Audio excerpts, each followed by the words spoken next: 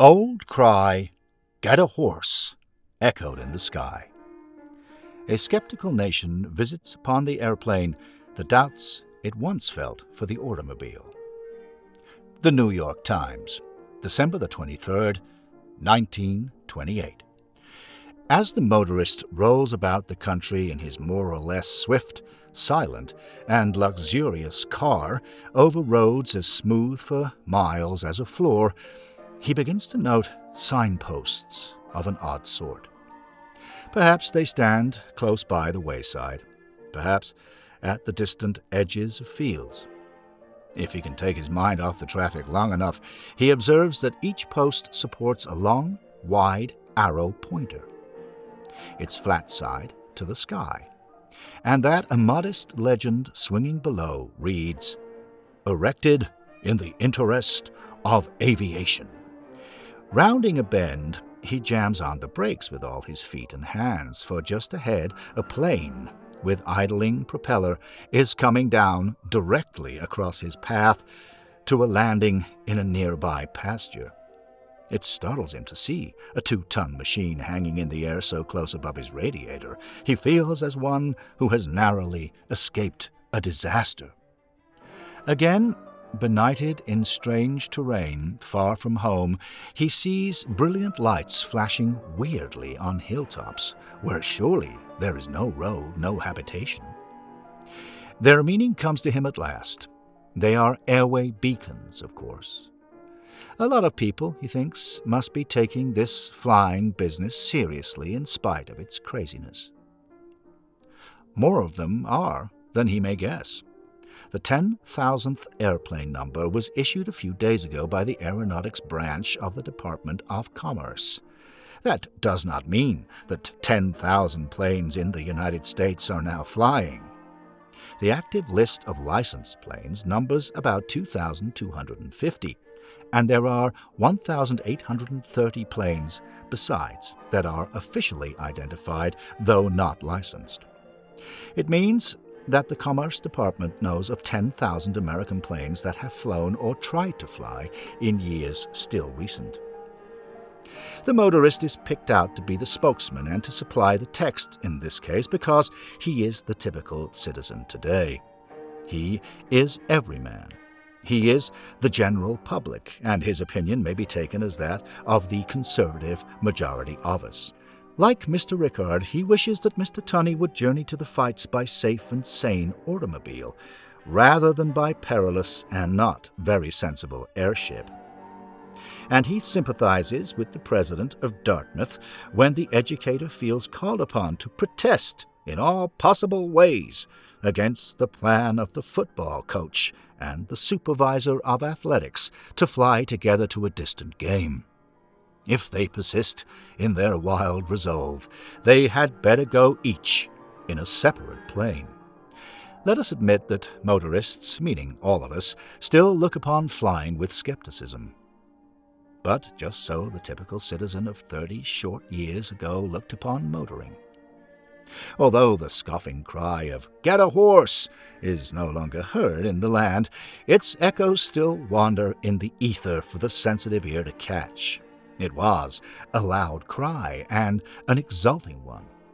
It voiced the confidence of human nature in the sure, ultimate triumph of horse sense over folly. When the grease-laden drive chain of the first benzine buggy fell off into the sand of the turnpike and stranded the begoggled and linen-dusted tourist miles from a blacksmith shop, it was clear proof to almost any person possessing brains that the automotive age had come to its inevitable and justly merited finish. To go tearing up hill and down dale, propelled by harrowing explosions and steering with a broomstick, was contrary to reason and to the experience of the human race. A man couldn't be that smart, and besides, the roads weren't made for such nonsense. It was about that time that R.E. Olds was cooling his heels outside of Wall Street offices, trying to interview shrewd financiers who could not see the wisdom of investing a few thousands of dollars in a plaything. Only a few decades before the era of Duryea and Olds and Ford, an Ohio school board refused to allow a debate to be held in a schoolhouse on the question, "Are railroads practical?" The cautious authorities said, "Such things as railroads and telegraphs are impossibilities and rank infidelity. There is nothing in the Word of God about them. If God had designed that his intelligent creatures should travel at the frightful speed of 15 miles an hour by steam, he would have foretold it through his holy prophets. It is a device of Satan to lead immortal souls to hell." By 1898, the railroads had recovered from that stern rebuke. The bicycle had risen above similar discouragement, and it was now the automobile's turn. Doubt quickly forgets its mistakes and finds something new to go wrong on. To some sound citizens of the gay 90s, the horseless carriage was merely comic. "I seen a snort wagon today, say, before I would ride in one of them things." To many others, both here and in Europe, it was a new and deadly kind of outlaw. In a time when the French were developing motor vehicles at a lively rate, an old Act of Parliament kept British invention under a strong padlock. It restricted road engines to 4 miles an hour in the country and to 2 miles in town, and required that any such contraption, prowling forth to seek whom it may devour, should send a man 60 yards ahead of it to wave a red flag. The first motorist in Scotland was arrested and fined. The pioneer automobilist of England, John Henry Knight, spent much of his life dodging the police. One count against him was that he burned coal, thus smoking up the scenery. He explained that he could not keep up steam with coke.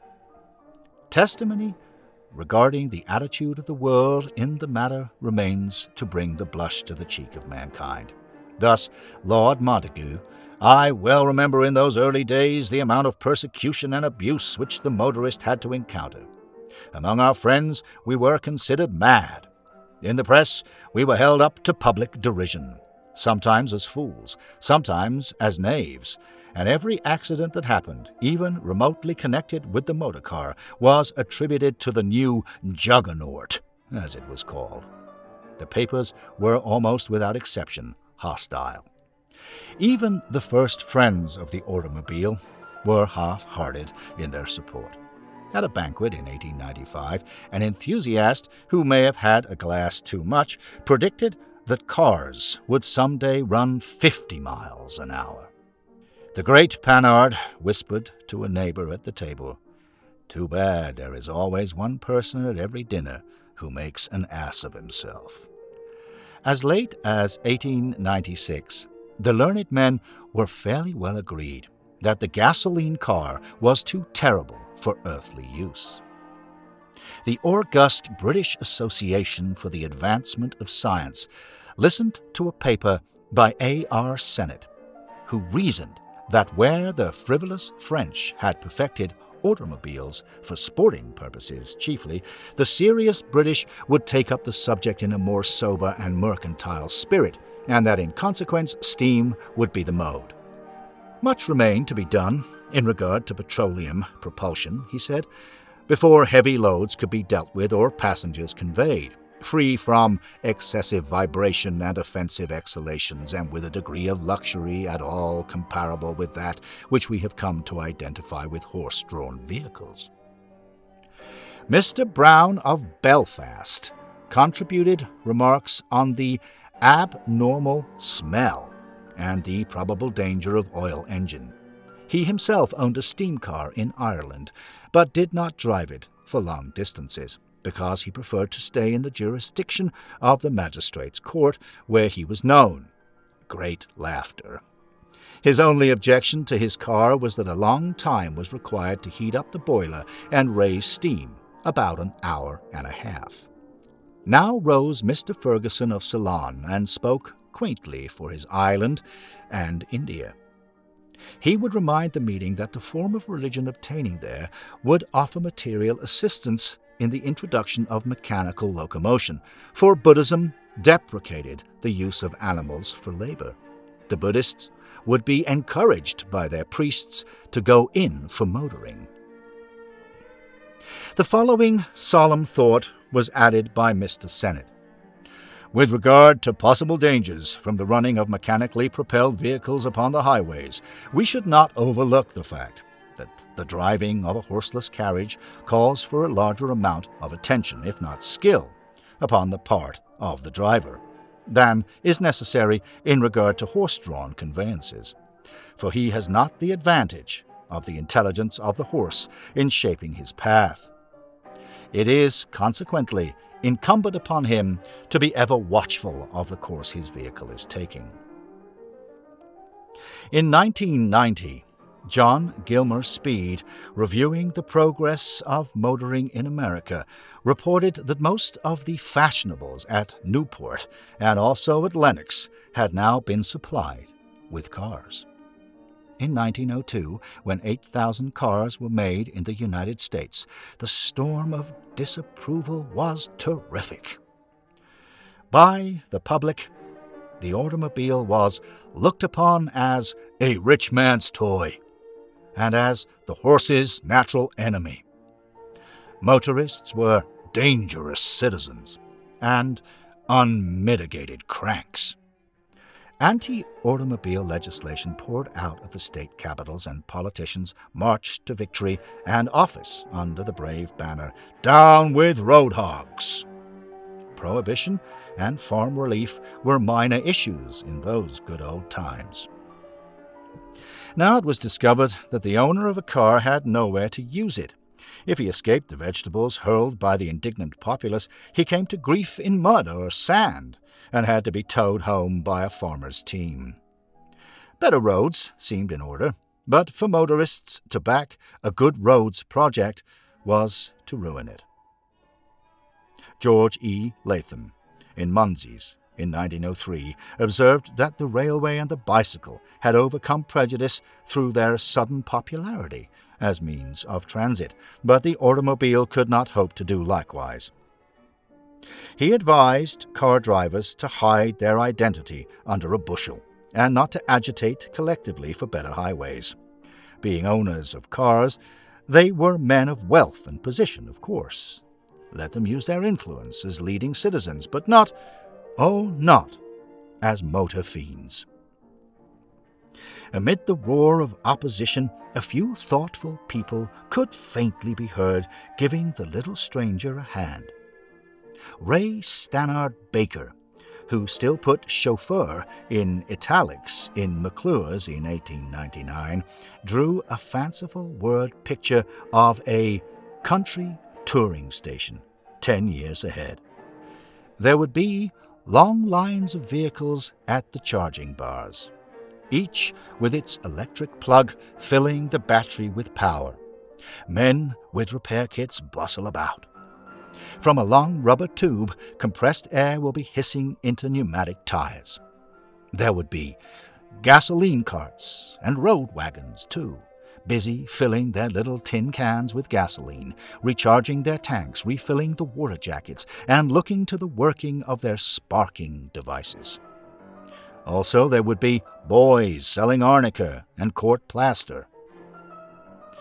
Mr. Baker qualified as a major prophet, however, when he said that the future motor vehicle would be within one step of the ground and have a new and distinct form of its own.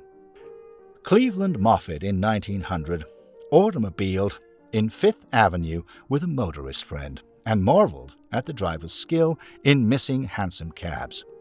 He foresaw a day when the average man might take up the pastime, but such a man would need strong nerves and vast knowledge. He must know how to fire up, how to leave the engine during a stop for luncheon, how to turn the starting crank briskly after a stop, how to blow off steam and adjust the sparking device, and test the air pressure, and change the gear connections, and hook her up and reverse her and pick dust out of her check valve, and a dozen other things, besides interpreting every message of the gauges. Mr. Moffat believed that many persons in the dim future will prefer to travel from place to place more slowly than at present, by their own will and pleasure, rather than to rush blindly along iron rails. Frank A. Munsey wrote in 1903, "The man who knows it from the outside only despises it, and damns it on general principles. There is nothing too uncomplimentary to say of it, and of the one driving it. It is an invention of the devil, as he sees it, and has no place or rights in a civilized community. But once inside of a really first-rate automobile, a marvelous change of heart comes over him. He finds himself lost in admiration and wonder. He is an easy convert. Everyone is. I have never known a case, however bitter and unreasoning the prejudice, where one didn't change squarely about on the very first ride in a good car." Thus encouraged by the far-sighted few, the automobile at last came into its kingdom. Despite the seemingly overwhelming consensus of opinion that declared against it, a consensus, said Mark Twain, examines a new thing with its feelings rather oftener than with its mind, while a consensus was proving, by statistics and things, that a steamship could not cross the Atlantic. A steamship did it. Another consensus is now skeptical of the airplane. But the plane flies right on. One thing the plane has in its favor that the automobile lacked: it takes its fledgling flights too high up for vegetables.